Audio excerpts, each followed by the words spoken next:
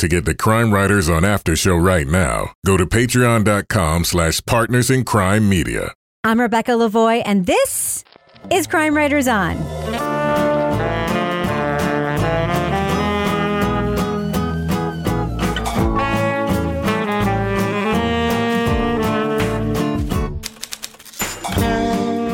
Crime Writers On is the original true crime review podcast that digs into true crime, pop culture, other podcasts. And on this episode, Anthony Temple admitted he shot his father.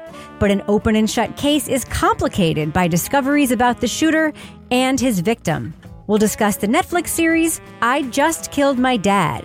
Joining me to get that done and more is true crime author, TV journalist, and host of the These Are Their Stories podcast, my husband and love of my life, Kevin Flynn. Hello, Kevin. Rebecca, I'm so excited about Thursday. Why? Because we're going to be doing a live Crime Writers On Zoom call thingy. Yes. We're going to record on Zoom, and we'll talk more about it in the business section, but I just, I don't want to forget about it. Go to crimewriterson.com, get the Zoom link. Everybody can come in and watch us do our funny thing. All right. Is this one going to be clothing optional too, or do we? Well, why do something different? Toby. The Zagnut shirt. Nice. Lars wearing a Zagnut shirt. Yeah. Also with us is private investigator, certified pet detective, resident cat lady, author of Dead on Deadline, and the upcoming The Final Curtain, Laura Bricker. Hello, Laura. Hello, Rebecca. Yeah, Exeter is about to get hopping with the release of book 2, so I hope to see y'all there. And finally, our resident Doubting Thomas, author of the City Trilogy of novels, host of the Strange Arrivals podcast, and our very own Patreon Deep Dive Book Club podcast host, Toby Ball. Hello, Toby. Hello, Rebecca. All right. So, Kevin, I believe this is our final weekly show of the summer, right? We'll only have one on Monday, and then the following week, Monday and Thursday releases. Yeah. So what is coming up on next Monday's show? On Monday's show, we're going to be talking about the new Wondery podcast, Who Killed Daphne? By the way, that's the review we're going to be doing on our live broadcast on Zoom. More information about that in the business section. Also, on Thursday, next Thursday, we're back to bi-weekly episodes. We are going to be talking about The Sunshine Place. Okay, well, we have a really interesting topic to talk about, so I'd like to just get right to it. Should I go ahead and drop that first clip right now, Kevin? Do it. All right. Well, it's important because my life is on the line, and I want people to know that I'm not crazy, and I'm not a murderer, and I'm innocent. In June 2019, Anthony Temple told police he shot his father after an argument in their Baton Rouge home. It seemed to be a straightforward case, but then information came to light about Anthony that even he didn't know about. Part of the puzzle is this flyer that actually surfaced from over a decade ago, claiming Temple was taken from his own home by his own father. This all raised new questions about the victim. Was Bert Temple the generous provider he seemed? Or did his controlling ways drive his son to commit murder? The way I saw him, and then behind closed doors, is a completely different person. He did a real good job of hiding it, and that really angers me. Netflix presents the 3-part series, I Just Killed My Dad.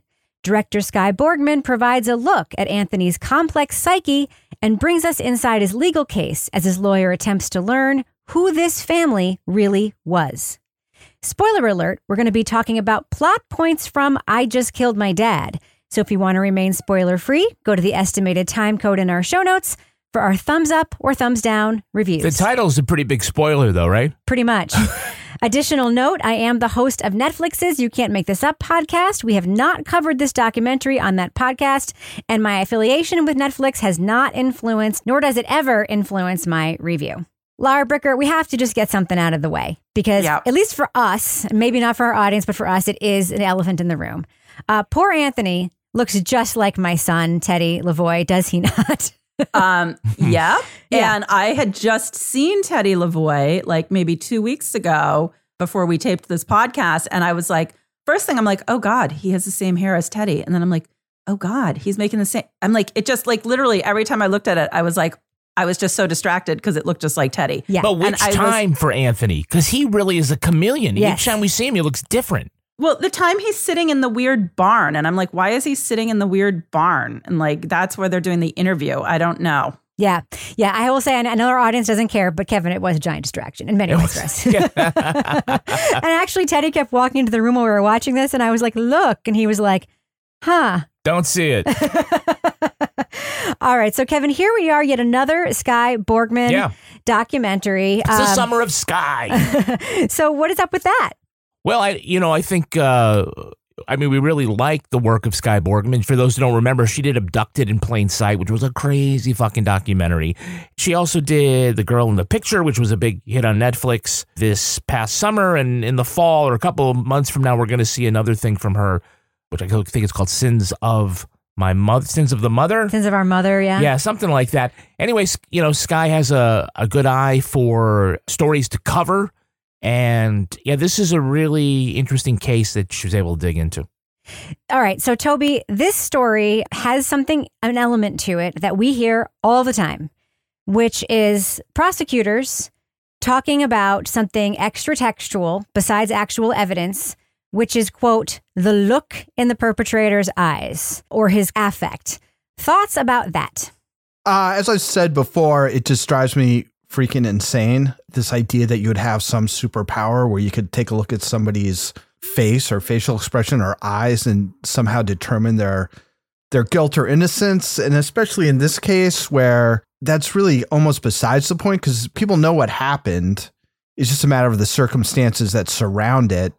And she doesn't end up seeming as unreasonable as she does at the beginning. But at the beginning, she's like, I looked in his eyes and there was nothing there. It was vacant. And so could I let this guy back out on the street? When I watched the interview the first time, it was like, oh my gosh, there's not a tear shed for his father. As you learn more about him, you can kind of understand what the deal was. But even if you didn't know that, he's like, well, it's likely that he's scared out of his mind as a 17-year-old who's being tried as an adult, as in an adult jail. So how do you think you can get anything out of his expression in his eyes? It's just bizarre.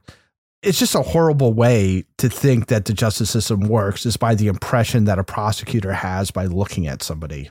Yeah, I agree that the idea of trying to determine someone's actual guilt based on how they reacted or how they didn't react, I think is very problematic. I will say as far as the documentary goes, and this is probably something that played into, the thoughts of police and the defense and whatnot, is that, we know right off the bat that what happened and that Anthony doesn't seem to be really upset by his actions. So we're puzzled as why did he think he was just going to go home? And, he says up front that he's innocent and his sort of detached affect is, really disconcerting. But I think part of where we're going, because we already, we're not going to spend this documentary wondering if he was the gunman. We want to know why. And so I start off thinking, okay, is he a sociopath or does he have an antisocial disorder?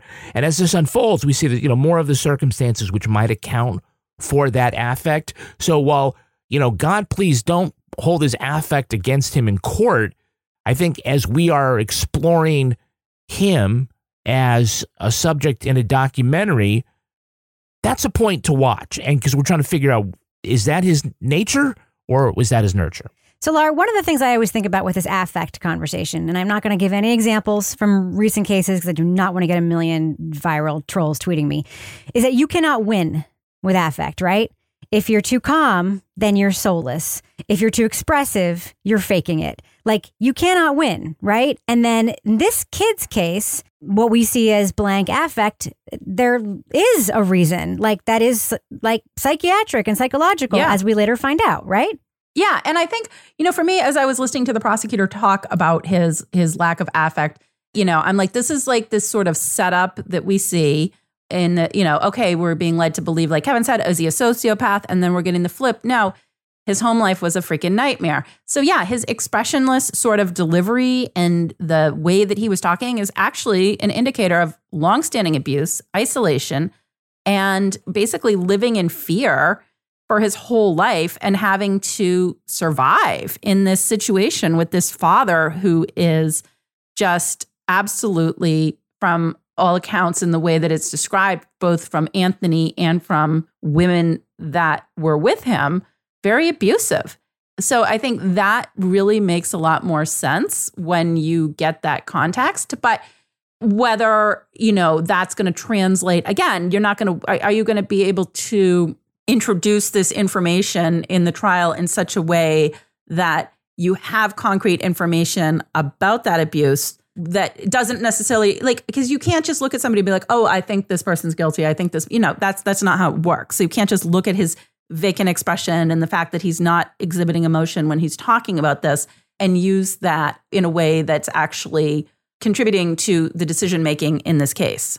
One of the things I was really surprised by, and I think this is going to come up, I'm going to talk about this probably later, maybe in my review of this, probably a symptom of the fact that Anthony's white, was the professionalism and care with which he was interviewed by this police officer when he was brought into the station. But one of the things that comes out when he is asked about his schooling is whether he can read or write. And he says, I can write. I know all the letters. If you're homeschooled, do you have different grade levels? No. My education is not grade. Okay. You know how to read? I know how to read. You know how to write? I can write every letter in the alphabet. This is a 17-year-old. And we learn from his stepmother that he basically can't. Right, Laura? I think, yes. And that particular detail with the stepmother showing the piece of paper where he's writing his letters and learning basically the extent of his isolation, that was so heartbreaking to see that part unfold, because to me, that was one of those details almost more than anything that really conveyed how awful and how isolated and how abusive Anthony's childhood was. And then, obviously there was the cultural references that he was missing. Like, he didn't know who certain actors were. He didn't know anything about his mother, things like that. There was a lot that when it starts to come out, but that particular detail, and when she was showing the sheet of paper, I was like, oof, that was one of those really kind of gets you in the gut moments when you're thinking about what this person went through. What do you think of the fact that no one caught that he wasn't going to school, Toby? Because I know that happens in New Hampshire because homeschooling rules here are very lax. You can essentially just attest that you're homeschooling your kids here. And, the state will say, okay, I don't know what they're like in Louisiana, but were you surprised that no one ever caught on to the fact that this kid wasn't even getting an education of any kind? Yeah, it seems, again, I don't know much about homeschooling or what kind of checks there are for things like that, but the stepmom, for instance, that would seem like a red flag to me if I was her, and I think it was for her family. It's just what the fuck, why isn't this kid going to school? And he's not just not going to school, he's not getting any kind of supplemental anything at home. And then when the dad fills out his job application for some nursery, he puts down Kaplan Prep, which is an SAT prep program, or it's a prep program for a lot of those standardized tests. He had to fill it out because his son couldn't couldn't write. write. And, they do talk to the father's quote unquote best friend. And it's well, yeah, he seemed kind of checked out and stuff. It just seemed like there wasn't a whole lot of concern for the kid. I think the stepmom after the fact sort of it gets some distance and is able to kind of see what happened. And I think the stepbrother is probably the one ally that he has, but he's also the victim of abuse. And I think there wasn't really a way for him to stand. There was a way, but it was going to be kind of fruitless for him to stand up. And I think both kids saw that when it comes to bringing in the law, it has no effect, right? The police won't do anything about it, and it just leads to more trouble for them. So it seems like the isolation was pretty total. Did anyone get the sense, or to the extent that Anthony was living off the grid? Was the government even aware that there was an Anthony who wasn't going to school or anything like that? All I could think of was, thank God he had that job. Because the government had to be aware he existed because he had to fill out a W-2 or whatever, right? Must have a social security number. And if he didn't have that job, nobody would have known him. Those are the people that knew him were his coworkers. And we saw that it was his coworker who was the one who sort of triggered the investigation into who he was after he was arrested, and the one who sort of was his advocate after he was arrested, who believed there must have been something else going on. It was his colleague at the nursery, right? Yeah. I was looking on there to see what it said for education, and it said Kaplan Prep.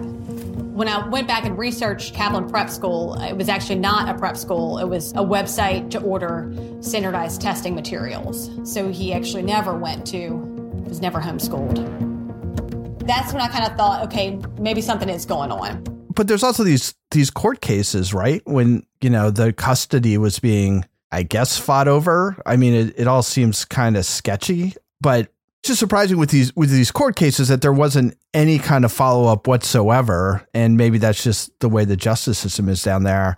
But yeah, I mean, if he hadn't gotten the job, he could have just gone on and on and on, it seems, because nobody seemed that interested. And the people who knew him were so cowed by the father, I think, that they weren't going to do anything about it. All right, so Kevin, here we are. It is time for the business section. Yep.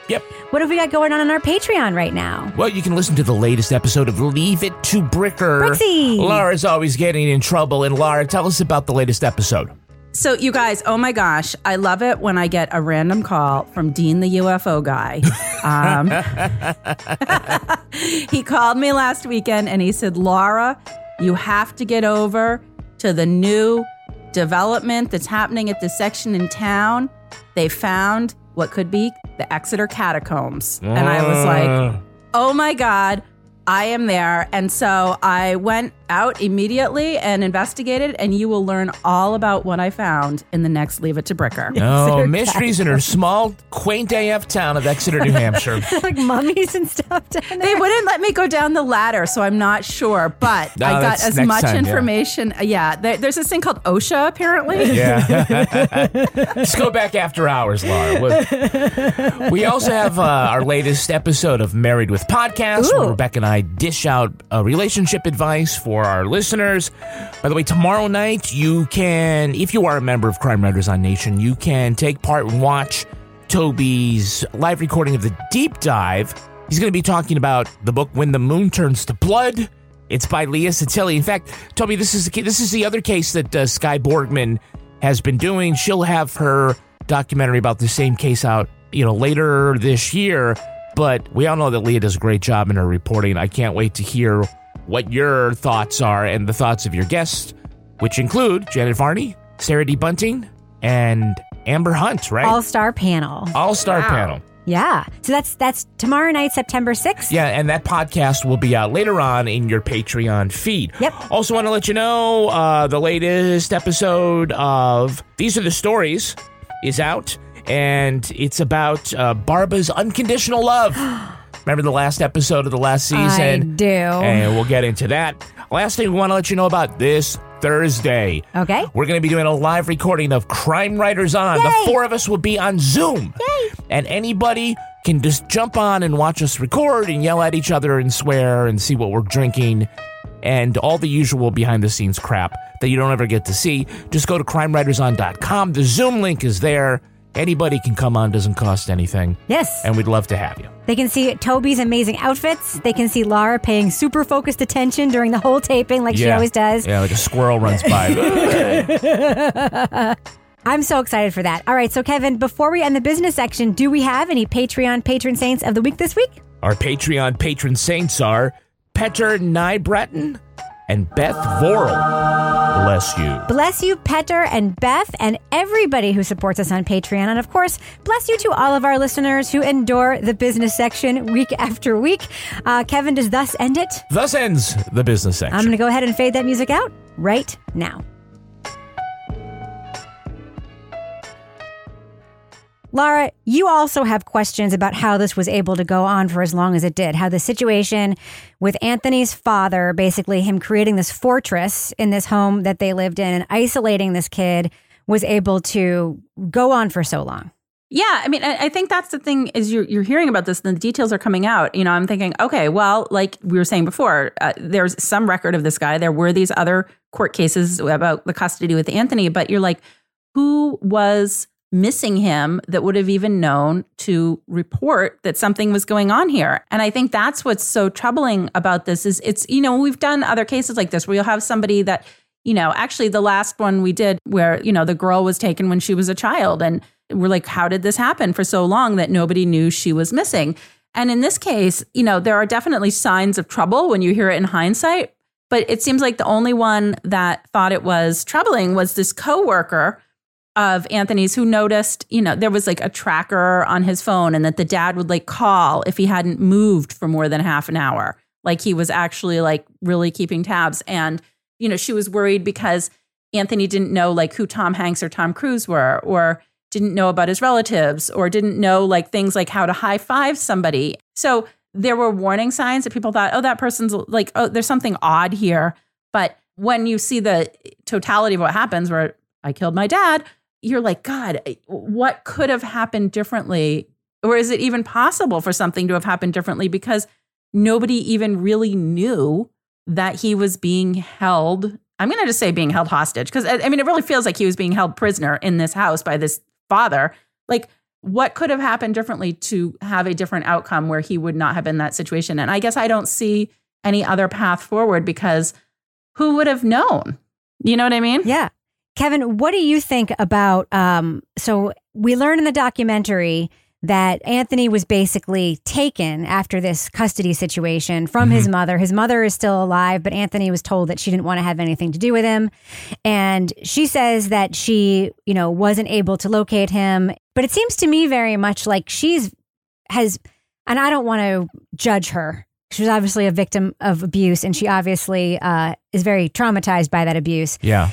I have a theory that at some point, psychologically, she sort of made a choice of self-preservation, and that, hindered her ability to find This Anthony. is Anthony's mother, not Yes. the stepmother. Yeah. Yes. What do you think of that situation? And, it was very heartbreaking. Yeah.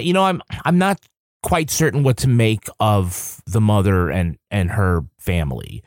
But I do know that if she had money, that she could have fought this in court in a different manner, and she just doesn't. And this is a recurring theme in all these criminal and civil cases that we've covered, is that money buys you into a different kind of justice system. And it's just fucking weird. And no one really is held accountable for a judge in one state giving her custody and a judge in another state allowing him to just fucking take her with no custody plan, no parental sharing plan. It's to the extent where also then he takes her and can just essentially go underground, not even go underground, but just, able to become invisible to the mom. It's, that is a troubling issue that I would hope that officials would explore, because sometimes they do look at sort of what was the underlying breakdown in the system that caused this to happen. It wasn't that the school didn't realize that Anthony was,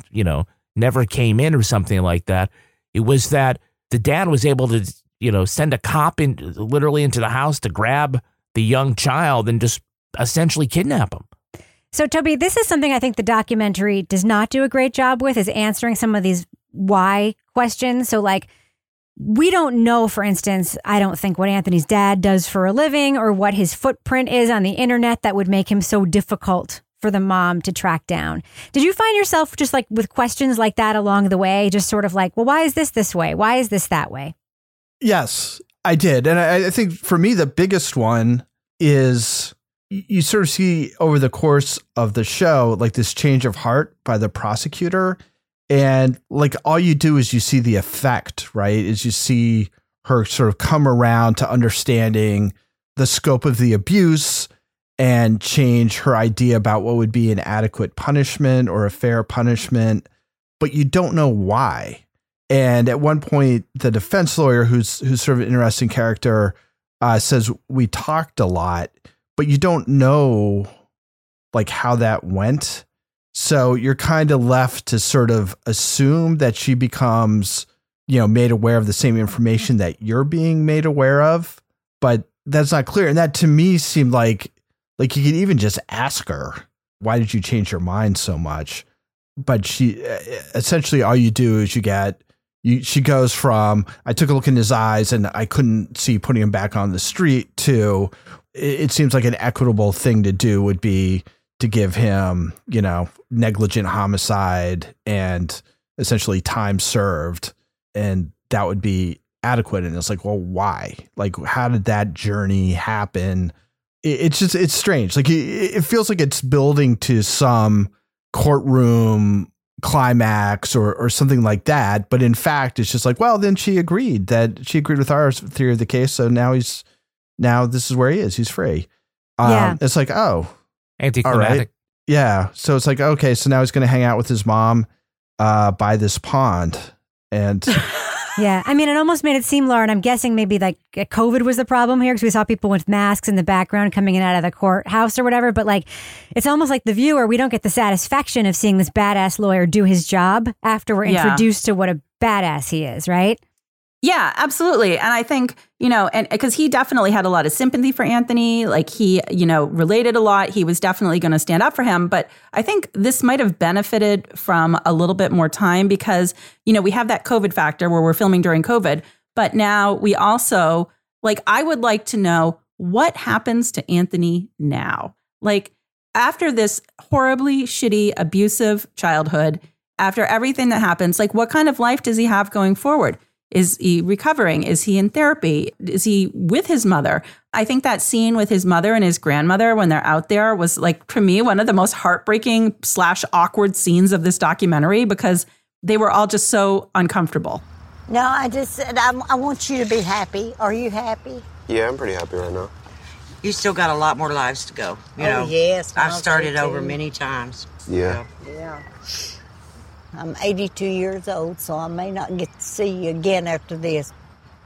But remember me. All right. Okay. So I guess I just want to know more what's next. If we're not going to see the court scene and we're not going to see that guy take the, this case forward, I kind of want to know what happens next with Anthony. Kevin, it really was a stroke of luck that he got this free badass attorney, right?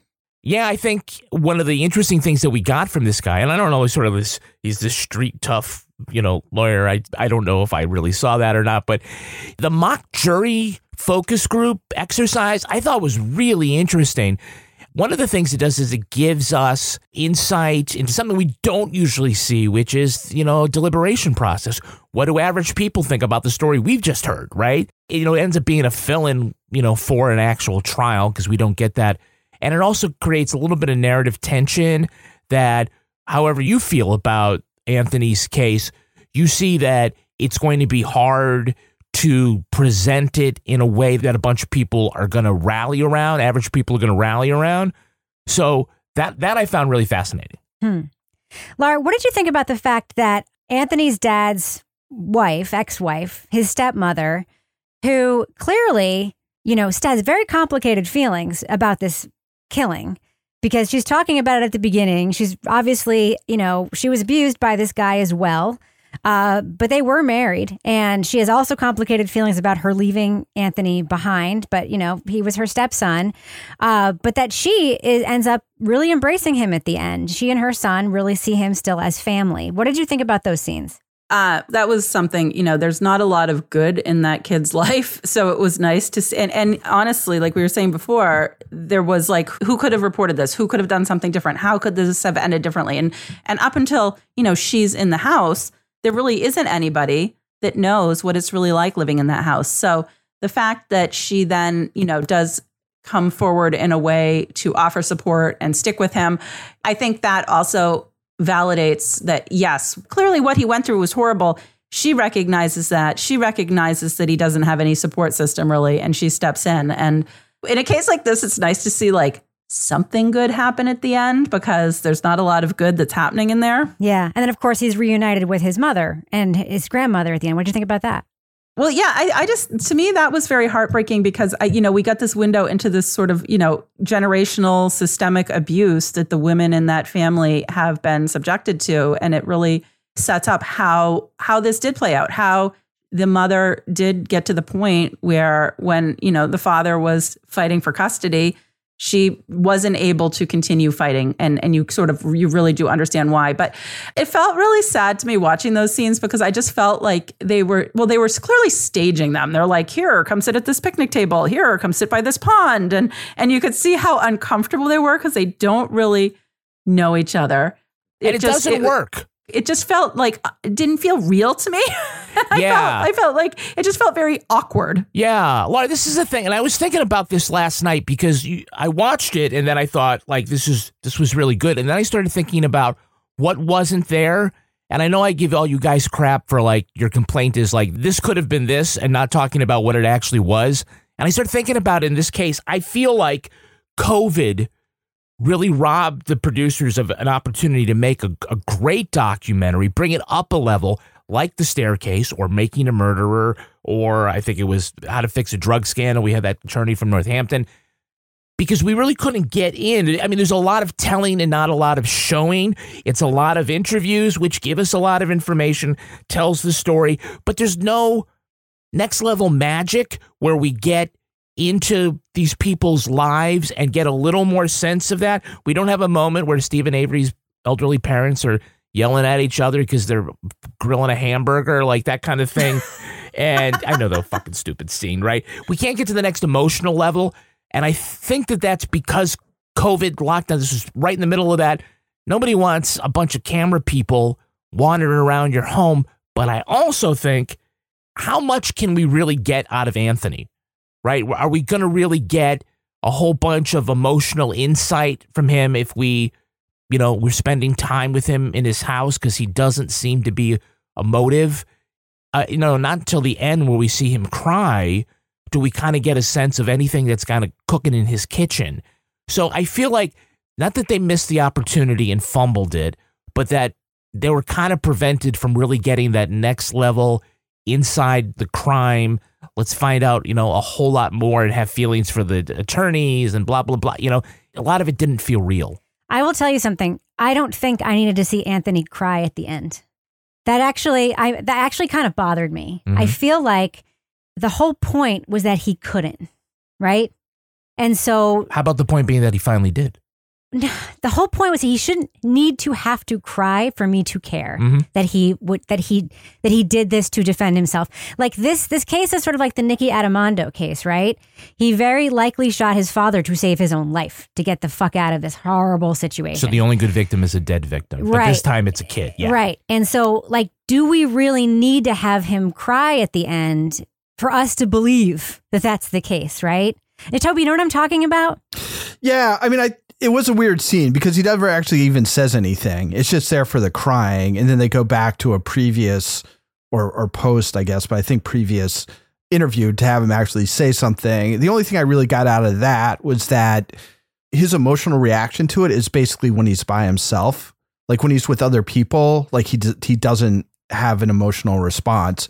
But when he's just sitting there by himself in front of the camera with just the producer asking him a question, that's when he's sort of reflective on it, which I think just shows how tenuous his bonds with other people are. And it was interesting when you guys were talking about like these awkward setups, and I hadn't really thought about it this way. I thought about the awkward setups, but not so much about how it's sort of compensating for the fact that they don't have that much actual genuine stuff. But there's always sort of an artificiality in these things to some extent, unless you've really just got a ton of archival footage or whatever that you're using, or you have just absolute access. But I thought an especially artificial setup was after you've already watched Anthony sort of awkwardly hug his lawyer once they're freed and they're on the courthouse steps or whatever. There's another scene where they're like in a park or something. And you see them from a distance hugging, and then the lawyer kind of walks off, and then you kind of get closer to Anthony and he's like staring off into the distance on this bench, and it's like, oh, what's going to happen for the rest of his life? I'm like, that's such a weird artificial thing. Is that really their last? Are we supposed to think that's their last meeting? It's like, well, as a way of like saying goodbye after this long thing, why don't we meet at this random park where there's nobody and we'll just hug, and I'll go back to the parking lot and you can just hang out on this bench for a while. But that's what it shows. Wait for your Uber. Yeah. And 100% they would have gone to Waffle House or something. They would not have done that. Yeah. And I think it was supposed to be this sort of emotional catharsis because there's no other way, because that's not the way Anthony kind of reacts around people. So it was a combination of that and then showing him crying, which again, and we haven't, I mean, this is something we talked about at the very, very beginning of Crime Writers, which is, what do documentarians leave in? Like, are you doing a disservice to these people who you're following and who are the subjects of your story by showing these emotional reactions that they're trying to hide? And in this case, there's not even any context for it, right? You just hear the question and then he cries, but it doesn't lead to anything, right? It's just the fact that he's crying is what you're showing. So yeah, I thought it was like difficult to watch, and I think not the decision I would have made with that footage. I think that was fine to let him keep his privacy on that one. All right. Well, I think we should do what we do. Let's let our listeners know. Should they check out the documentary, I Just Killed My Dad on Netflix? Laura Bricker, what do you think? Thumbs up or thumbs down for I Just Killed My Dad? This is a really interesting case, but I feel like they were probably on a production schedule of when they needed to like contractually get this done. And unfortunately, it happened during COVID. So I'm going thumbs sideways because this is interesting. It's, 3 parts. It covers everything. We've got a great defense attorney. We've got, a study into this victim's family life that in this severe isolation that led to, not a spoiler because we know, killing his father.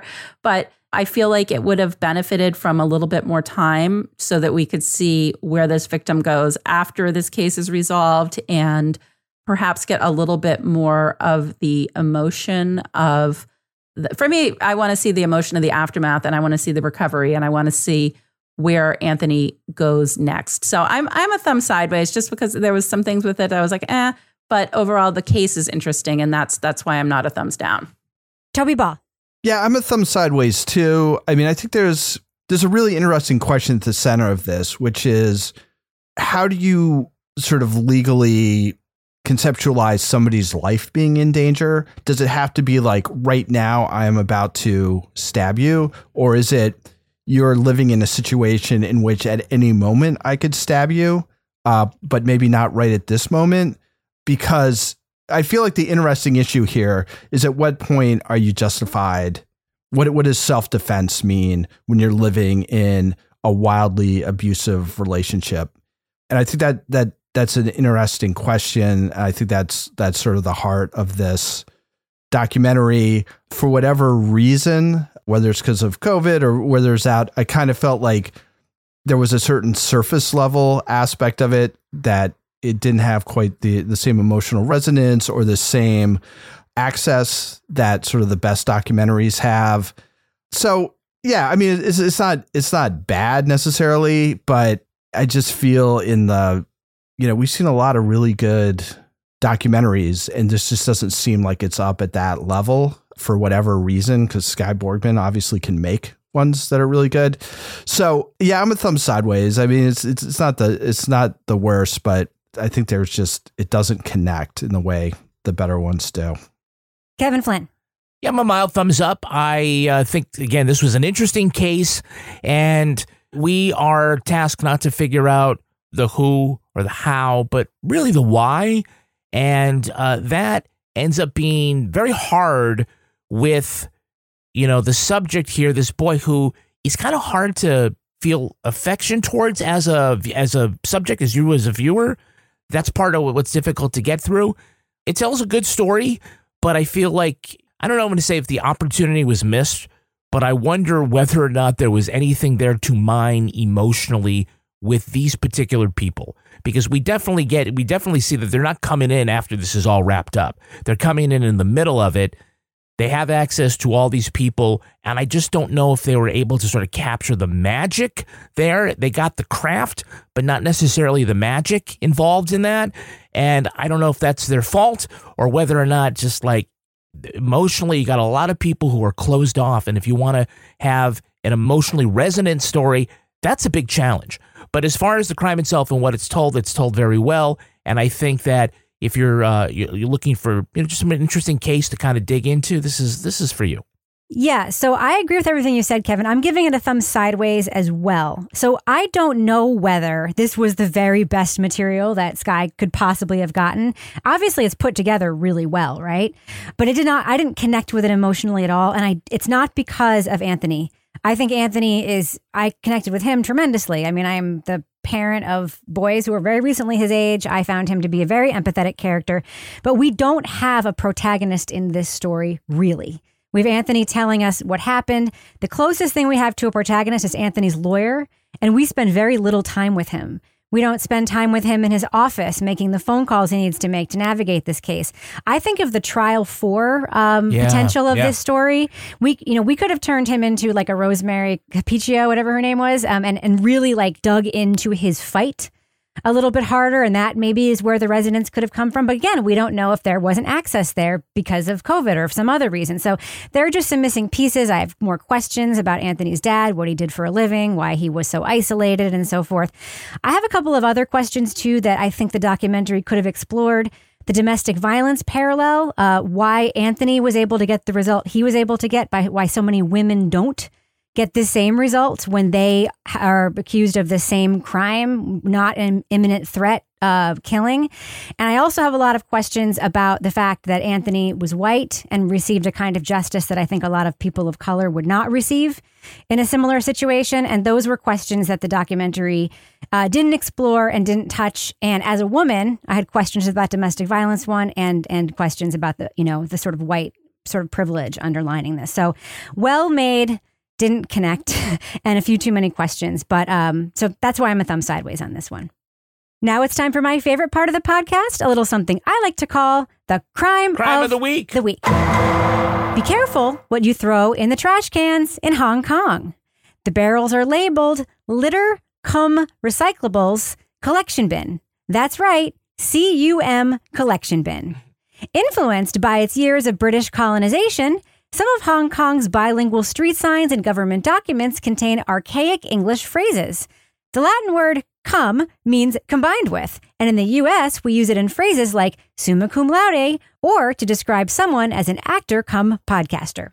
Now, we don't usually put the word cum on a street sign, but in Hong Kong, you can see plenty of cum on the walls. There's one sign declaring a building a nursing home cum daycare center. A government press release describes an official going on a cum sharing with youth activity. Other releases refer to cum management, cum facilities, and of course, a cum pumping station. After many Snickers and Facebook posts by Western tourists, oh, look at Lara's face. The government has gone on a campaign to paint over the word or cover it with a sticker with a slash on it, because we'd all rather go to a musical / carnival than a musical cum carnival. So panel, it's a big dirty city. What should Hong Kong do with all this cum? Lara Bricker, what do you think? Set up a slip and slide. Oh, jeez. Yeah. Toby Ball, what do you think Hong Kong should do with all this cum? Cadbury Cream Egg Factory. Oh my God. Kevin, what do you think? I think they need a really big sweat sock. All right. Well, I'm going to leave it there, and that's going to do it for us. But before we go, Lara Bricker, do we have a cat of the week this week? We do have a cat of the week. It is Jerry. He is from Ireland. Jerry is the cat of listener Claire Clark. And Jerry is a twin of my new favorite cat at the horse barn, who's called Sweetie. And so we've been exchanging cat pictures. And Jerry is a very sweet little tabby cat. And I just love an Irish cat. So happy cat of the week, Jerry. You do love the Irish things, as we have learned. I do. All right, Lara Bricker, folks from Ireland want to reach out to you on Twitter and pitch their cats to be cat of the week. How can they find you there? They can find me at Lara Bricker. And Toby Ball, folks want to find you on Twitter. How are you found? I'm at Toby Ball NH, and I think that's Claire Clark, who is a frequent deep dive Yes. guest. Mm-hmm. Kevin Flynn, what about you? What's your handle? I'm at Kevin P. Flynn. And if you want to follow me on Twitter or Instagram, I'm at Reb Lavoie. Follow the show on Twitter at Crime Writers On, and please join our incredible Crime Writers On Facebook group. The folks there are rad. Support the show at patreon.com/Partners in Crime Media. You'll get the Crime Writers On After Show, Married with Podcast, Lara Bricker's Leave It to Bricker podcast, and Toby Ball's Deep Dive Book Club podcasts. Our theme song was composed and performed by Ty Gibbons. Our line editor is the incredible Olivia Burdett. The executive producer of this fine program is Kevin P. Flynn. This show was recorded in the Yoga Loft above the Bodega in Bay St. Louis, Mississippi studio, otherwise known as Studio C, also referred to as a closet cum studio. On behalf of all the crime writers, thanks so much for listening. We will catch you later. Dude, we didn't do like an adult warning before the crime of the week. Okay. So many parents right now are like explaining this to children. Sorry, kids, never listening to that podcast again. Toby Ball's mom is so shocked and upset right now.